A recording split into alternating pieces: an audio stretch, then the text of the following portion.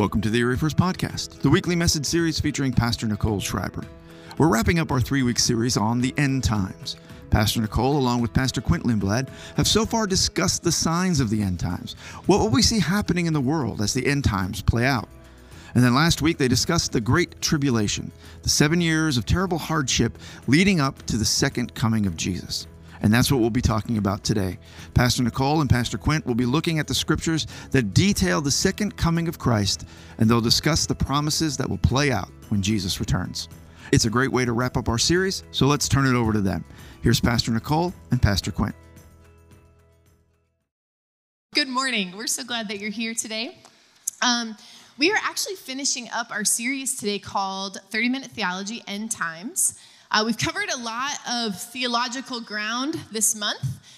We looked at the signs of the times. Last week, we focused on the Great Tribulation and the rapture. And today, we're going to talk about the second coming. So really, this whole series is, we did it so that it would pique your interest. We could never cover these topics in short 30-minute segments. So we provided for you a resource list. It's yellow. It's out in the lobby if you haven't got one yet.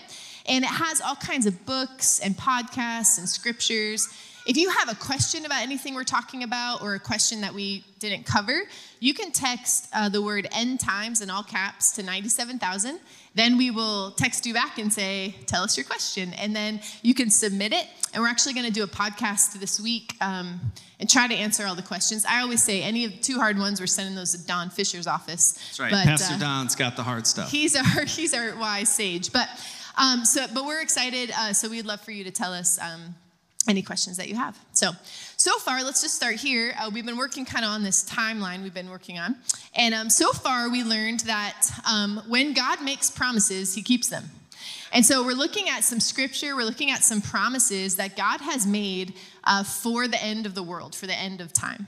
And so we learned that there will be signs of Christ coming. And that is kind of happening in this church age area. There'll be these certain signs that we can point to, that we can recognize. And then when the time is right, the Antichrist will come, and he will at first declare peace. He'll make many covenants with nations. He'll seem like he's doing great things. Many will follow him. But things around the world will increasingly get worse. And that will start the Great Tribulation. So we spent some time talking about that last Sunday, that for 7 years, there will be this thing called the Great Tribulation. Now, about 3.5 years in, the Antichrist will demand to be worshiped. The scripture calls that the abomination of desolation. And really, these 3.5 years from then until the coming of Christ, the world will be terrible, like unprecedented evil. If you think it's bad now, it'll be infinitely worse then. And it will be the hardest time in all of human history. But after 7 years, there will come a day. No one knows what particular day it is. No one knows the date of the day. In fact, if they tell you they do, they don't. Okay, they don't. Nobody knows. That's what the scripture says. But what we do know is it will be a day like none other. Because God has made us a promise. He assures us He's coming back again.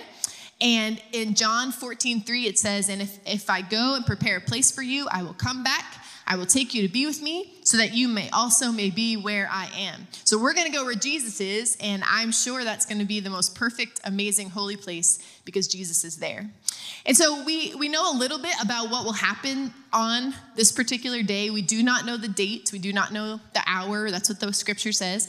But we do know that Jesus will come in the clouds because that's how he left.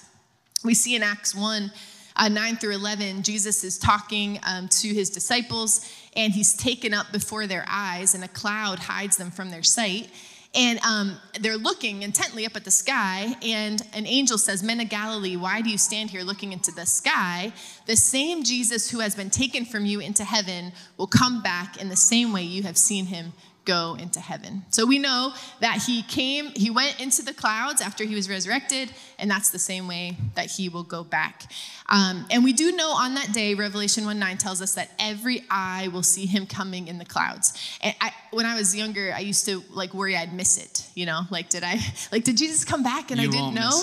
You won't miss it. Okay, I don't know exactly how it's going to be. I don't know how every eye will see him coming, but the scripture says it will. And there will not be a moment that you will miss the second coming of Jesus. Absolutely. And so we're going to kind of pick up in the scriptures where we left off last week. If you remember last week, we read from Revelation 19:11, which describes Jesus. There's so many names in the word for Jesus, for who he is. And I shared my favorite is found in Revelation 19:11, which is the words faithful and true. Okay, and so that's where we ended last week. We're going to pick up there. And we're going to talk about this 1,000-year reign, the millennial reign of Christ. But honestly, if you read through Revelation, John is attempting to describe all the things that are being revealed to him. He doesn't have the language for it. He's seeing things he's never seen before.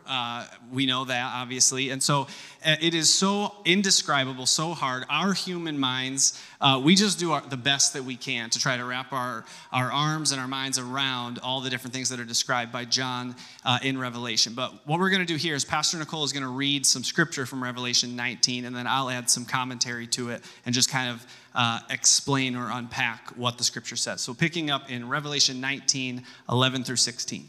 Yeah, so it says, I saw heaven, so this is John describing, I saw heaven standing open, and there before me was a white horse whose rider is called Faithful and True. With justice he judges and wages war. His eyes are like blazing fire.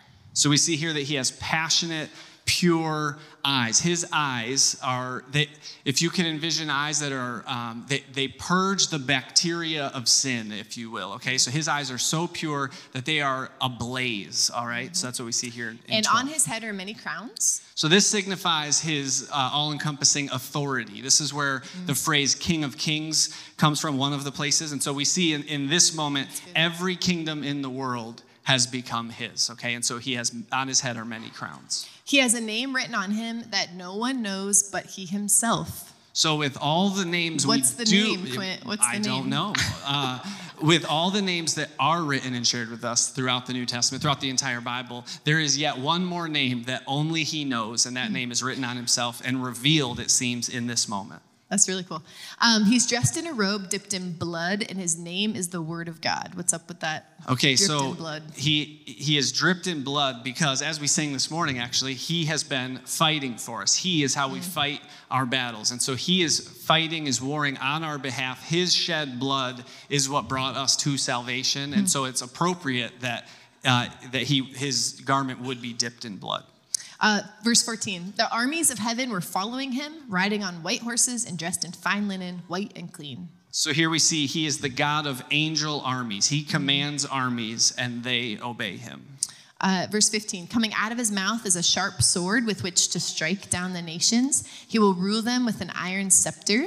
He treads the winepress of the fury of the wrath of God Almighty. And on his robe and on his thigh has the name written, King of Kings and Lord of Lords. So the sword of his word executes judgment. We see that spelled out here. It strikes down the nations. It rules them with an iron scepter. He is coming to judge the earth, okay? He is the judge, and we see that revealed to us here in Revelation. He cannot be God if he doesn't judge sin, okay? He cannot be just if he doesn't judge sin. He is the God of love, and he does not desire that any of us should perish, okay? But in his heart of love, he repeats his word over and over again that we might turn to him. We talked some about this last week. He does everything he can to bring everyone to repentance, but he is a just God as well as a loving God. So in Revelation chapter 1, there's a few more verses that describe him, and it kind of adds to the description of Christ when he returns. Do you want to read those? So I will read the scriptures. Pastor Nicole will add some commentary here. In Revelation 1, 14 to 16, it says, the hair on his head was white like wool, as white as snow, and his eyes were like blazing fire. His feet were like bronze glowing in a furnace, and his voice was like the sound of rushing waters. Okay, so the first thing I thought when I read this was the hair on his head was white like wool. So if anybody's getting white hair, you're just becoming more like Jesus. Okay, like that's what I think we're gonna just say. The more white hair you have, that's not. That played better in this service than it Nobody did. even laughed at the first service when I said that, you guys. So I tried it on you. Some of you got it. Okay, anyway, his feet are like bronze glowing in a furnace. So I looked up what bronze is a combination of iron and copper. Okay, I didn't know this. Iron is strong, but it rusts. Copper won't rust, but it's pliable. And so bronze is combining iron and copper. And so it's the best quality of each that is preserved, the strength of the iron and the endurance of the copper. And so what I'm really believing we're trying to communicate here, the scripture is saying that the rule of Christ is set on this strength. Like the foundation of his power has been tested by fire, and it is strong and will always endure. All right, so then Revelation 1:16 says, in his right hand he held 7 stars, and coming out of his mouth was a sharp double-edged sword. His face was like the sun, shining in all of its brilliance. Yeah, so the right hand, why that's significant, is right hand is a picture of readiness. In the Old Testament, Joseph was blessed by Jacob's right hand. The Red Sea was divided by God when Moses stretched out his right hand. Jesus sits at the right hand of the Father. Okay, so it's this trend in the scripture that right hand means they're ready. And so Jesus is ready. He will not be caught off guard. He knows when the time is right to come again and redeem the earth, and he is ready and waiting. The other part of that verse I love is like his face is like shining sun. It's like 10,000 suns shining in brilliance, you know? And the goal of John with this vision in Revelation and what you read is not simply to tell us like this is what Jesus looks like. That's helpful. But really it's to remind us who Jesus is. Like who is coming back for us? Well, the perfect priest, right? The source of strength, the righteous judge. You can keep clapping. The sound of love, right? The everlasting light, the King of Kings, forever and ever. That's who's coming back. And all of these descriptions are descriptions of who this perfect King of Kings is that will come back someday. Absolutely. So here's some words from Jesus. If we go back to Mark chapter 13, verses 26 and 27 tells us this. At that time, Jesus speaking here, at that time, people will see the Son of Man coming in clouds with great power and glory. And he will send his angels and gather his elect from the four winds, from the ends of the earth to the ends of the heavens. All right, so this is telling us on this day, it will be so clear who has pledged their life to Jesus, who has given their life to Jesus, all right? The scripture tells us in Revelation 20 that the enemy at this point, we have this on the timeline, will be locked up for 1,000 years. This is the millennial reign of Christ, okay? He will not be allowed to deceive the nations anymore. And in Revelation 20, verse 4, it describes those who did not take the mark of the beast. It describes those who were martyred on Christ's behalf. Those are who will reign with Christ during this 1,000-year reign. We ended talking about this last week. They will be priests of God. Here's the thing. God doesn't keep the ending a secret. That's why we've done these last 3 weeks and we've been digging in and trying to pique interest and curiosity. He wants us to see the big picture. He wants us to know that the evil and the brokenness and the pain that we witness with our eyes, that we witness with our lives, is seen by him. It's not as mighty as we may think at times, and he gets the final word, okay? Revelation 20, verse 10 says this, and the devil who deceived them was thrown into the lake of burning sulfur where the beast and the false prophet had been thrown. They will be tormented day and night forever and ever. So at the end of the day, all of Satan's plans will be shattered, will be broken, will be destroyed.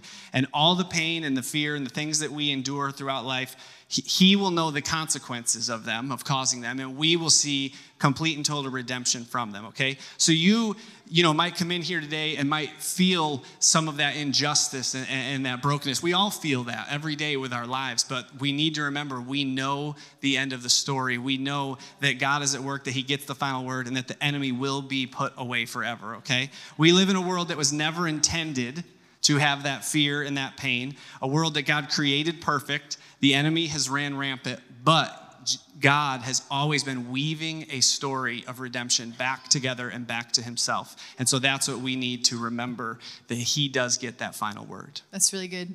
You know, like at the end of this time, God will punish Satan for the way that he has hurt his children. Like it's coming. He promises.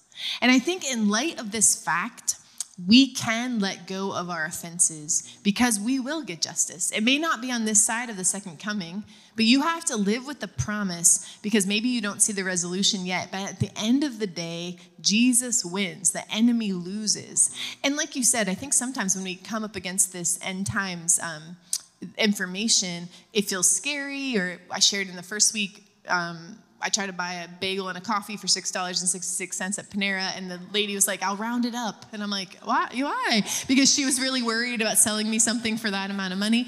But here's the thing, it's not scary. If you're a believer in Jesus, this part isn't going to be pleasant. You're right. But at the end of the day, there's victory and there's hope. And honestly, it's an exciting thing to look toward. It's an exciting thing to anticipate because we know what is going to happen. And so I think it's just really important to remember when Jesus returns, the enemy will be locked up, chained up, stopped from his despicable ways. And after 1,000 years, the enemy will be defeated and vanquished forever and ever. And then after that, we will know the judgment of a holy God. Absolutely. Revelation 20, verses 11 through 15. Let me read that to you as we draw to a close this morning. It says, "Then I saw a great white throne and him who was seated on it. The earth and the heavens fled from his presence, and there was no place for them. And I saw the dead, great and small, standing before the throne, and books were opened. Another book was opened, which is the book of life. The dead were judged according to what they had done, as recorded in the books. The sea gave up the dead that were in it, and death and Hades gave up the dead that were in them. And each person was judged according to what they had done. Then death and Hades were thrown into the lake of fire. The lake of fire is the second death. Anyone whose name was not found written in the book of life was thrown into the lake of fire." So here, this is describing the moment where your decision to make Jesus the Lord of your life counts for everything, okay? Counts for everything. Put your name in that book of life, all right? Everything that you've done will be exposed, will be weighed, will be judged in that moment, and that is why it's so important that Jesus has been made the Lord of your life, that he will represent you in that moment. You will see the depth of why you don't deserve heaven without him at that time, okay? But if you have trusted Jesus with your heart while on this earth, your name will be found in that book of life, okay? You will live in heaven forever with Jesus. If you did not trust him, if you do not believe in him, your name will not be in that book. And what we read here says you will be thrown in to the lake of fire, okay? Not because Jesus wants you to go there, okay?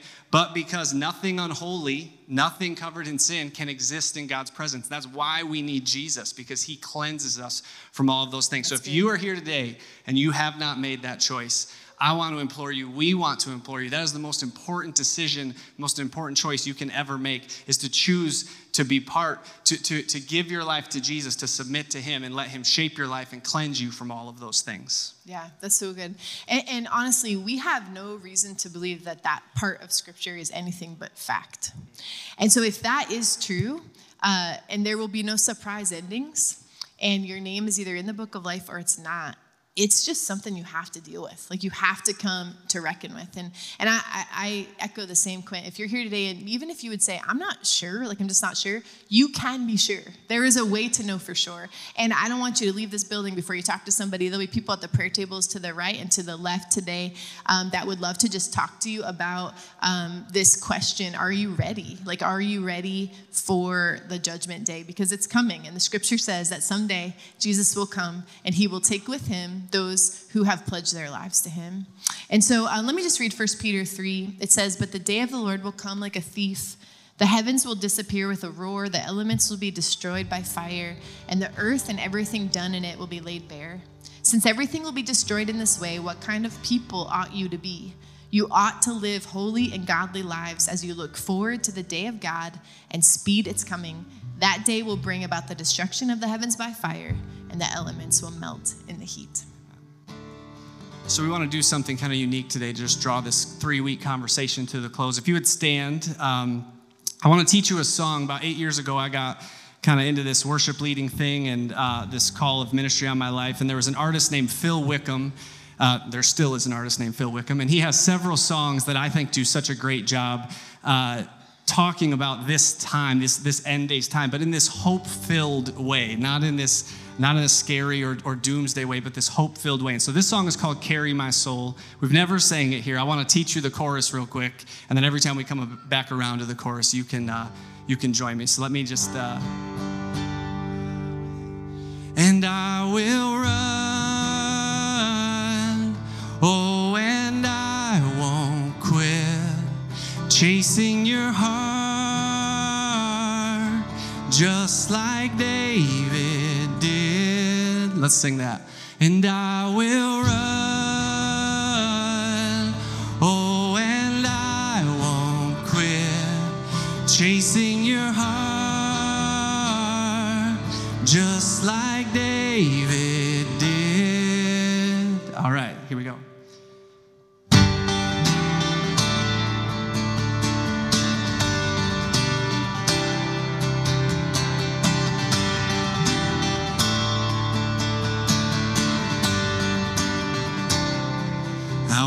hear you say, well done. I want to be welcomed in.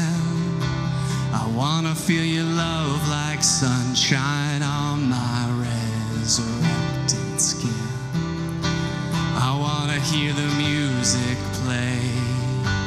I want to hear the trumpet sound.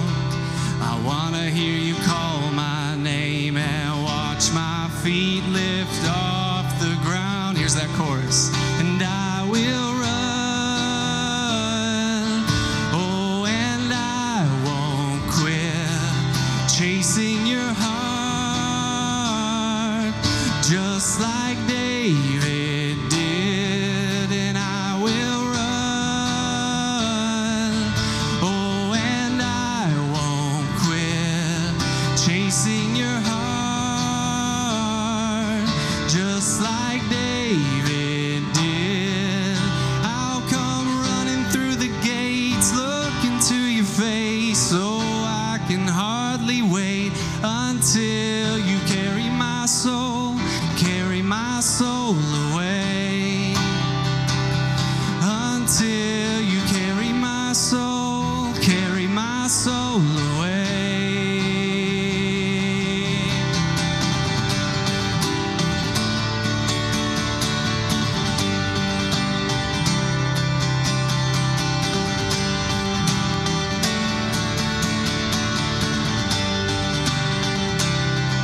When everything is said and done, and death has met its end, I want to hear you call me son, be counted as a faithful friend. I want to see your eyes like fire. I want to see the scars that bled. Oh, won't you take me high, the place where angels fear to tread, and I will run.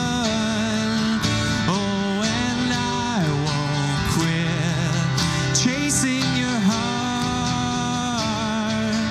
just like David did. And I will run.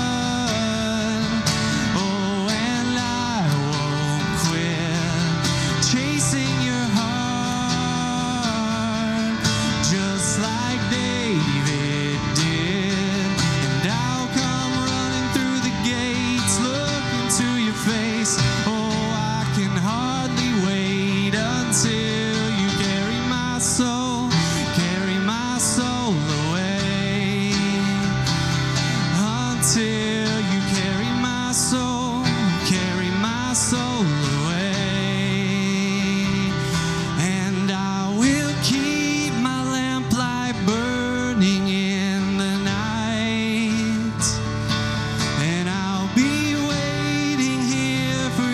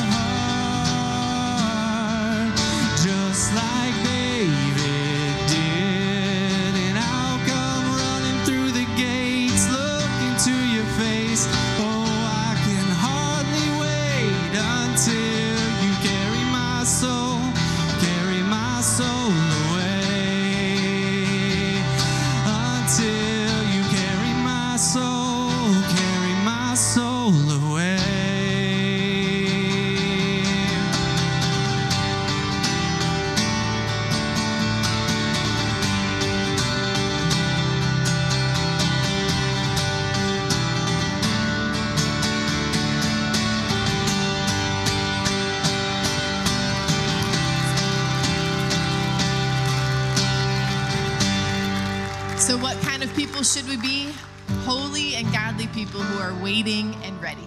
Let us wait. Let's anticipate.